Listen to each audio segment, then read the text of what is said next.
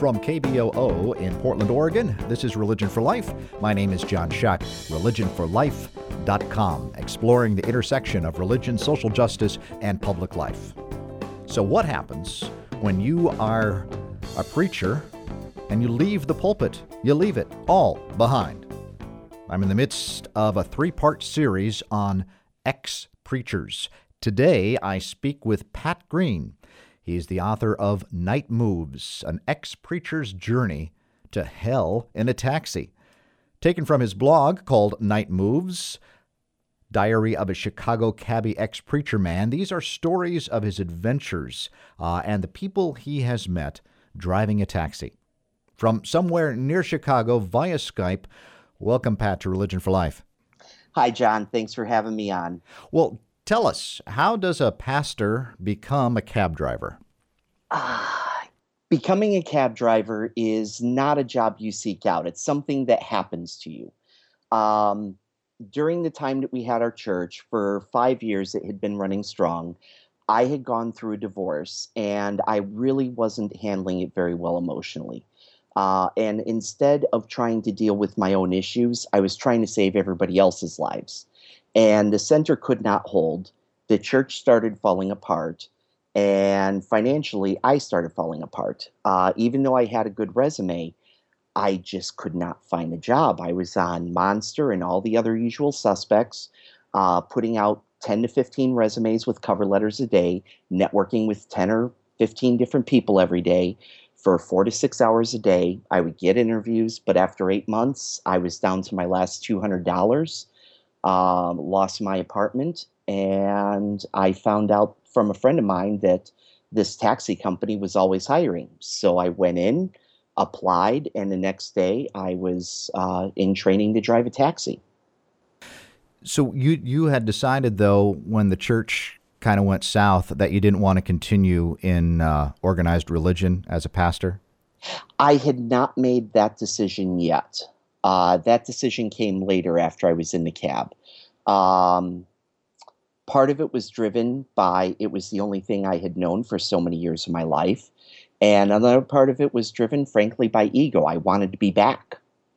And I wanted to be back leading the charge of progressive ministry in the Will County, Lockport, Joliet area.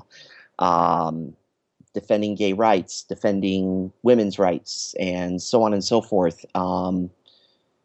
But as my understanding of what I used to call the least of these grew in the taxi, my desire to be a participant in organized religion, as I have understood it, went away, as did my faith in many respects. So, and you've been were a minister, a pastor for, 15 years or so, weren't you? Yes, on and off for 15 years. In the 90s, I was a youth pastor in the Assemblies of God, and then after that, the Churches of God. Then slowly I found myself migrating into the Progressive Christian Alliance, and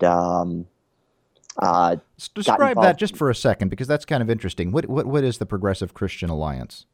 The Progressive Christian Alliance is a very loose association. A lot of it are people that used to be evangelicals and have found themselves. Now, some of those people are with mainline denominations and are already ordained.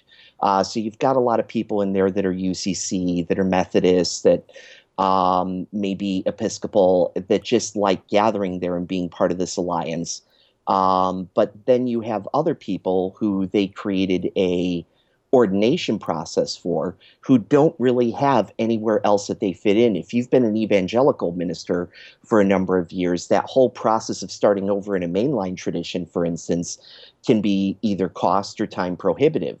So they created a mechanism in which you can be ordained and in which you can get not financial support, but a lot of moral support and some governance and guidance. You're a progressive minister, and now that ends, and you decide to drive a taxi. So why the night shift? Originally, the night shift was the best opportunity that I could see to spend any time with my child whatsoever.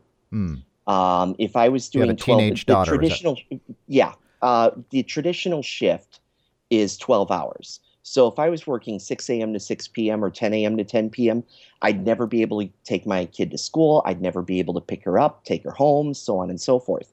So this allowed me to lead a very chaotic life in that I would work 6 a.m. to 6 or 6 p.m. to 6 a.m. and then get over to my ex-wife's house where my ex has already left for work, make some breakfast, take the kiddo off to school, and then go back to my old home, sleep on the couch for a couple hours, pick her up from school, and then go back to my little place that I rent a room and take a shower, go to work. And you're still driving a cab now, right? Not full time. I still get in there once in a while. What I do now, I actually do in office work. I am training cab drivers and trying to mentor them through their first 30 days. And I also do a little bit of dispatching on the side and wear a few other hats. So how much does a cab driver make? Not very much. It's why you work 60 to 72-hour work weeks. It really depends on the person and the day and the season. At the beginning of the month, everybody is flush with cash. They want to go to the casinos. They want to hit the bars. By the end of the month, they're worried about rent. So that cycle dives. Realistically, I made about $400 to $600 a week, and that was working 72-hour work weeks. Whoa. What your book told me to do is to make sure we always tip the cab driver. Yeah, tips is what you survive on. Because basically how it works is you lease the taxi. You're an independent contractor. So you get to keep a portion of those fares plus your tips.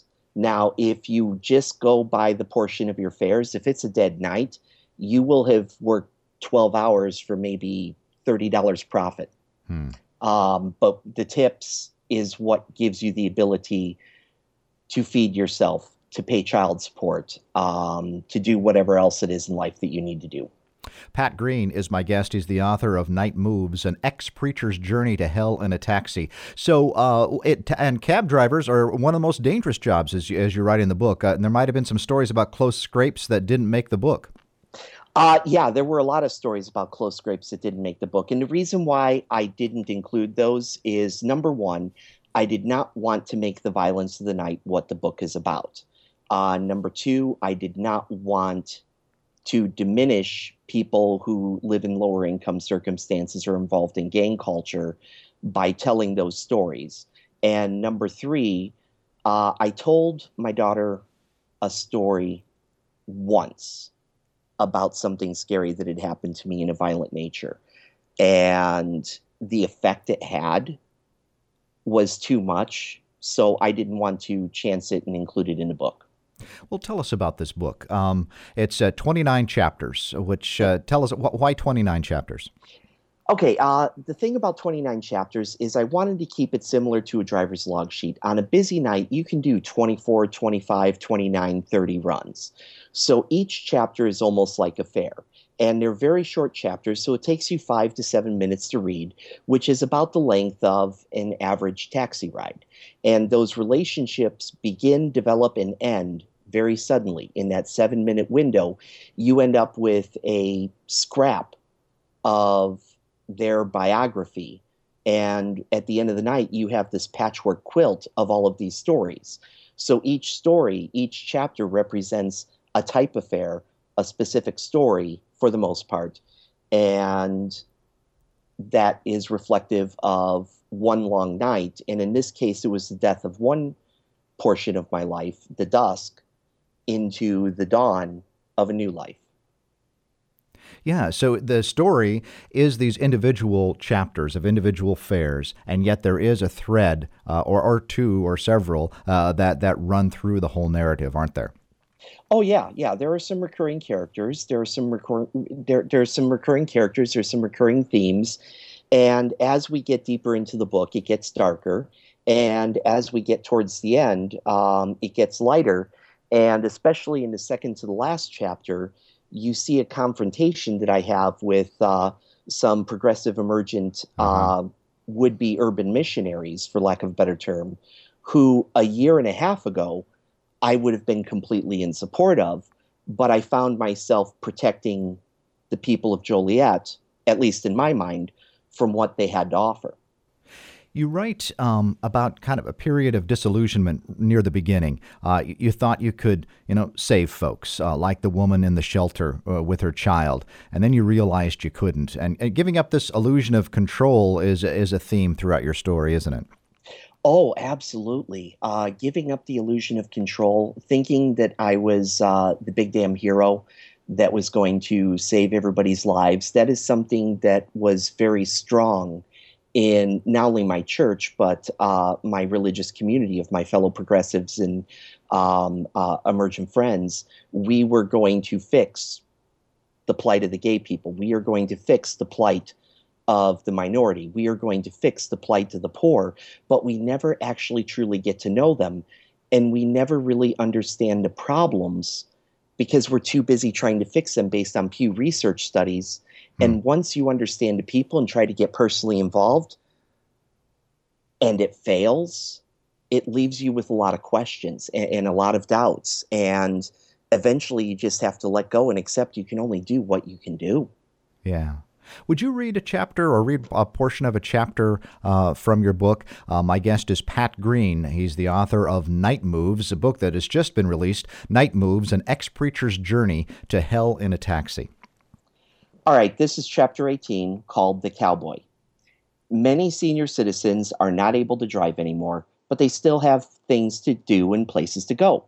Often they use a cab to get to those places if they have lived in Joliet most of their life.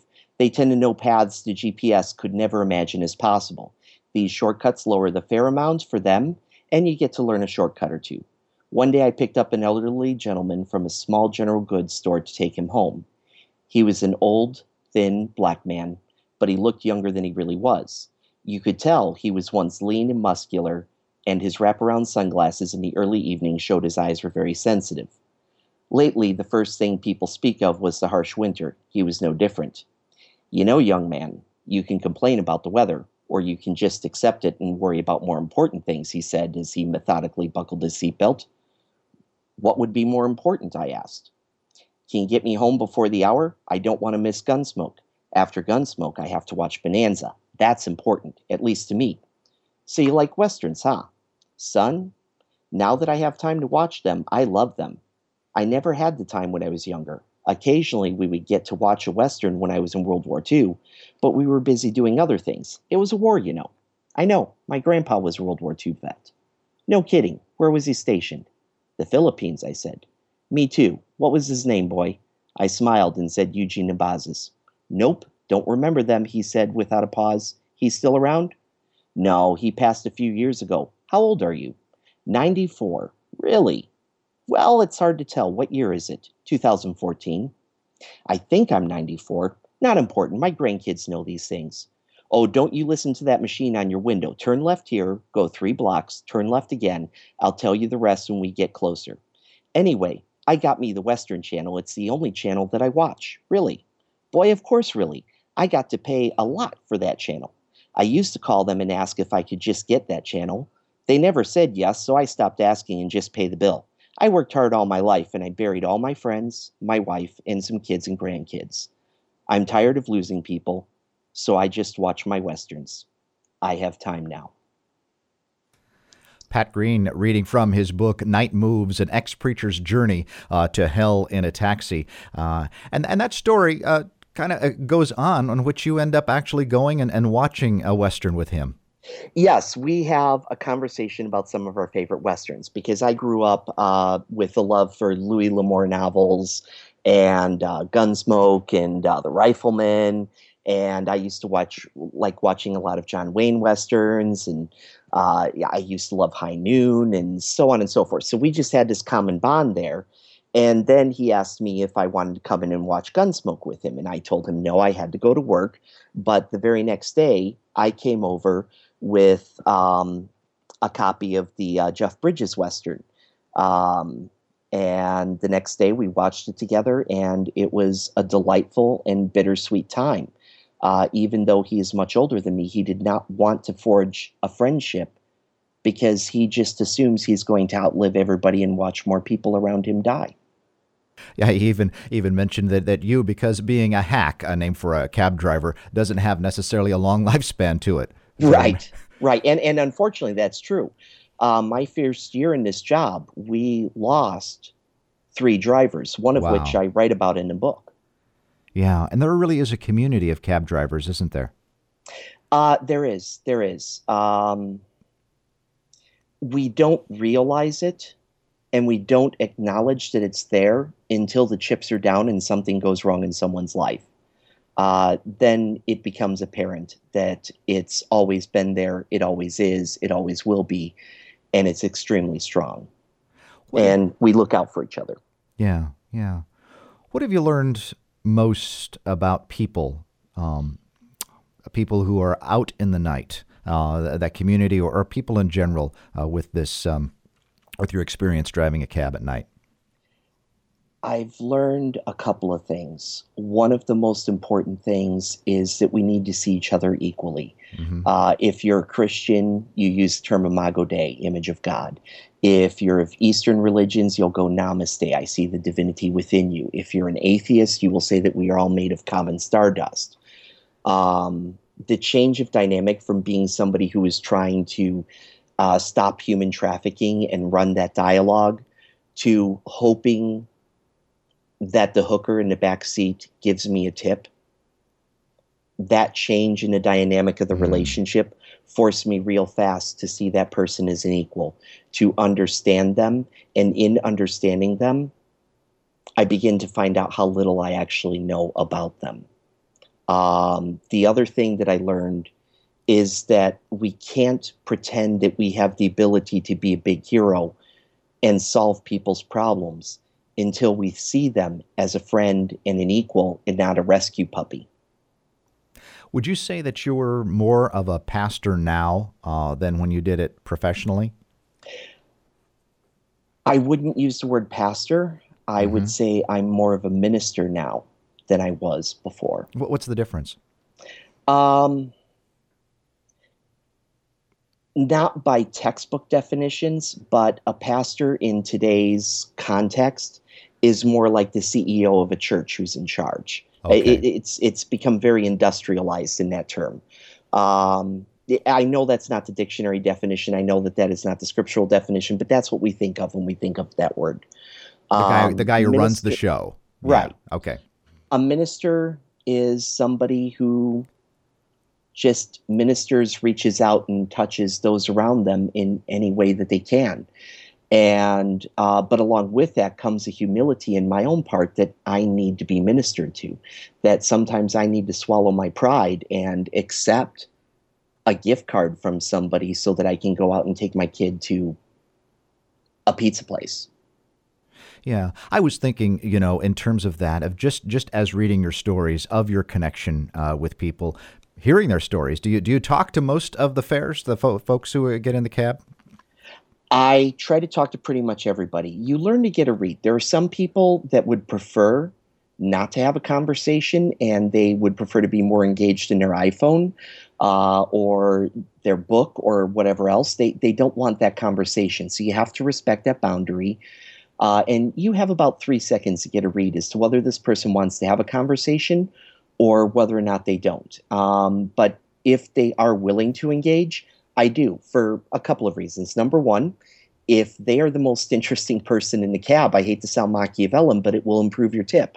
Uh huh. Number two, um, doing this for 12 hours without a conversation would get pretty doggone lonely. Yeah, right. And you really made some connections with these people. And the thing is that you make a connection, you may never see them again, and sometimes you do see them again. But nonetheless, their stories become, a part of your concern, your circle of compassion. Well, yes, yes. The indomitable Miss N, Hmm. the indomitable noble Miss N, who I write about in I believe chapter two or chapter three. She is still somebody who is a part of my life, who is still drawing pictures for my kid, and my kid is drawing pictures for her, and that relationship and that dynamic still continues. And there is a young lesbian girl who every once in a while I'll bump into at the mall or a burger joint or wherever else you'll see teens gathered. So some of these people have become integral parts of my life.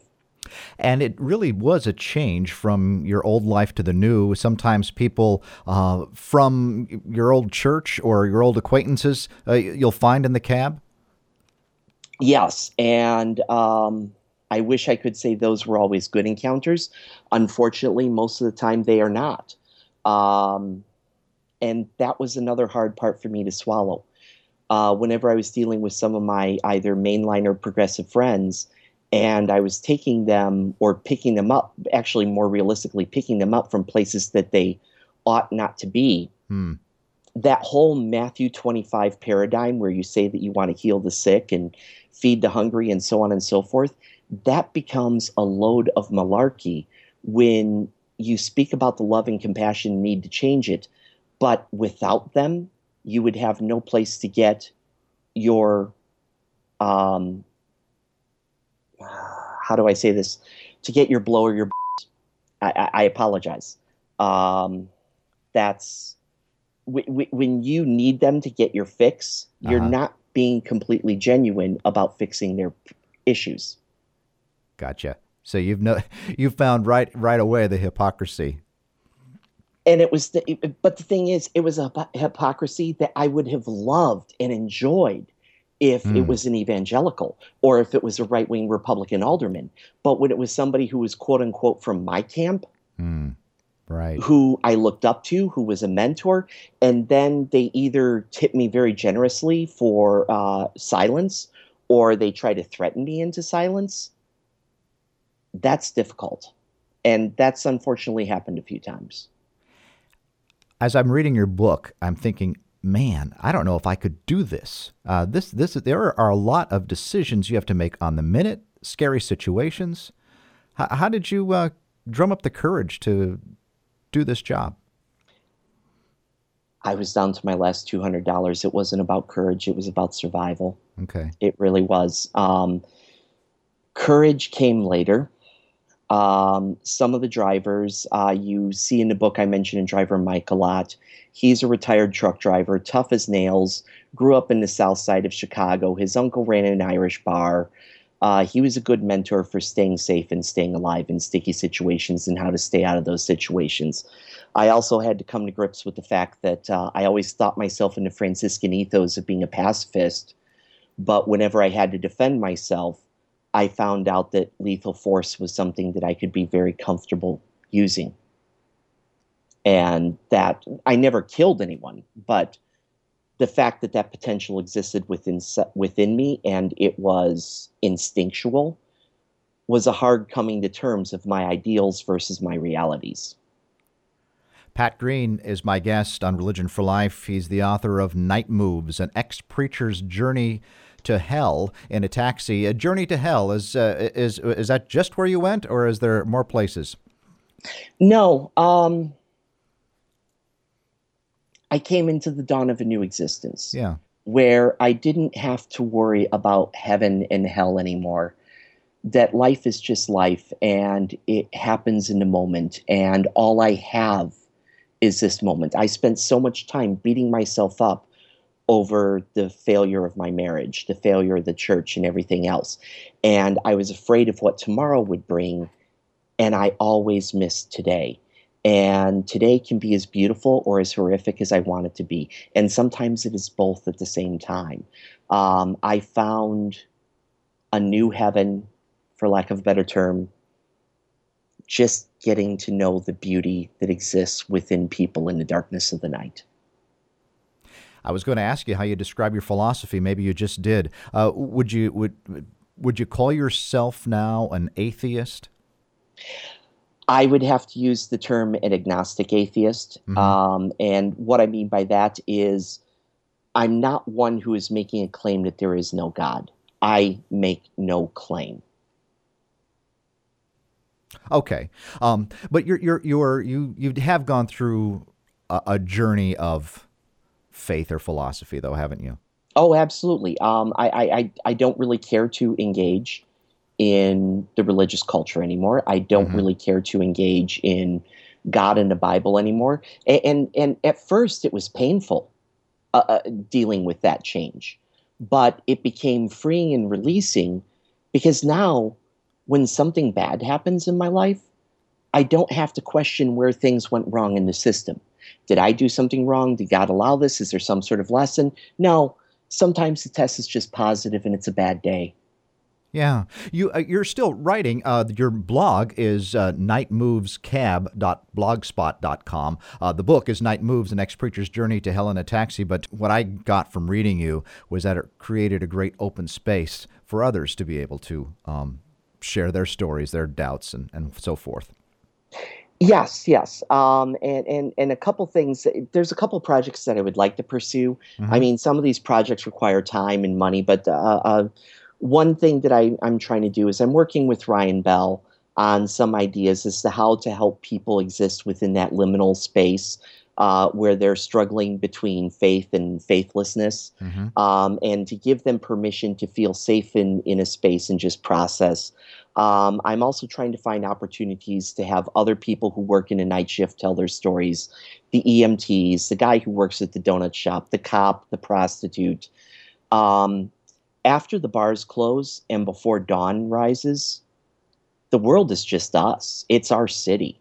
And I'm also trying to find opportunities to do other writings. I mean, this first book, is it a great American classic? No, but it's a good story, and I hope it's a story that gets listened to, and I hope it's a story where people pay less attention to me and more attention to the people that I fell in love with. Well, it is an excellent story, and I would advise people to pick it up. Night Moves, An Ex-Preacher's Journey to Hell in a Taxi. How can people get your book? The first place they can go on is if they have an Amazon Kindle or the Kindle app, is they can go to Amazon.com and look up Night Moves, the by Pat Green. And the other way that they can do it is they can contact me directly. And they can actually do that by going through my blog. I have an email address and contact me section in there, and I will be more than happy to send them an autographed copy. All inclusive, including shipping and handling, is $21 for that.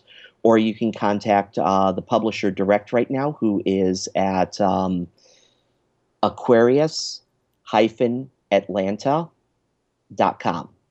And the blog is nightmovescab.blogspot.com. Pat Green, my guest on Religion for Life. Pat, thank you for sharing your story, and thanks for being with me today on Religion for Life. It has definitely been an honor. Thank you.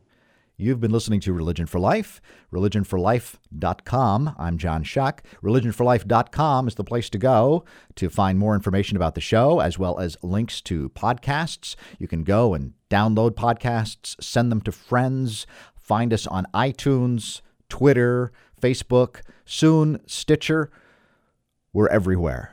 Religion for Life is also heard on KZUM, Lincoln, Nebraska, WEHC, Emory, Virginia, and WETS in Johnson City, Tennessee. It is free to stations, and Religion for Life is produced by KBOO Portland. Be well.